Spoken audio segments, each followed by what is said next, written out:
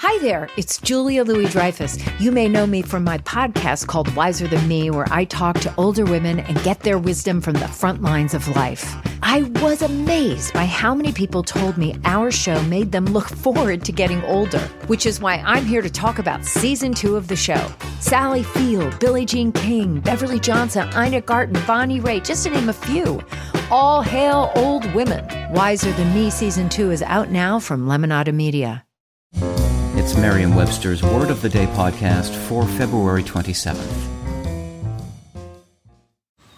Man, that sunset is gorgeous. Grill, patio, sunset. Hard to get better than that. Unless you're browsing Carvana's inventory while you soak it all in. Oh, burger time. So sit back, get comfortable. Carvana's got thousands of cars under $20,000 just waiting for you. I could stay here forever. Carvana, where car buying meets comfort meets convenience. Download the app or visit Carvana.com today. Today's word is Tenebrous, spelled Tenebrous. Tenebrous is an adjective that means shut off from the light, dark or murky. It can also mean hard to understand, obscure, or causing gloom. Here's the word used in a sentence from the Pittsburgh Post-Gazette by Robert Zullo.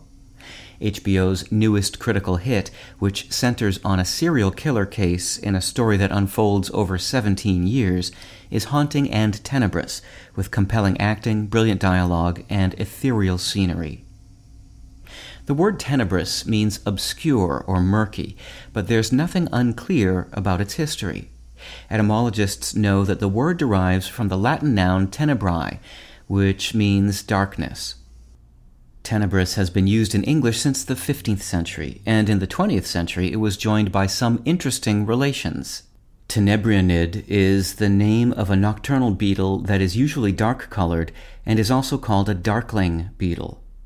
Tenebrism refers to a style of painting associated with the Italian painter Caravaggio, in which most of the figures are engulfed in shadow, but some are dramatically illuminated by concentrated light.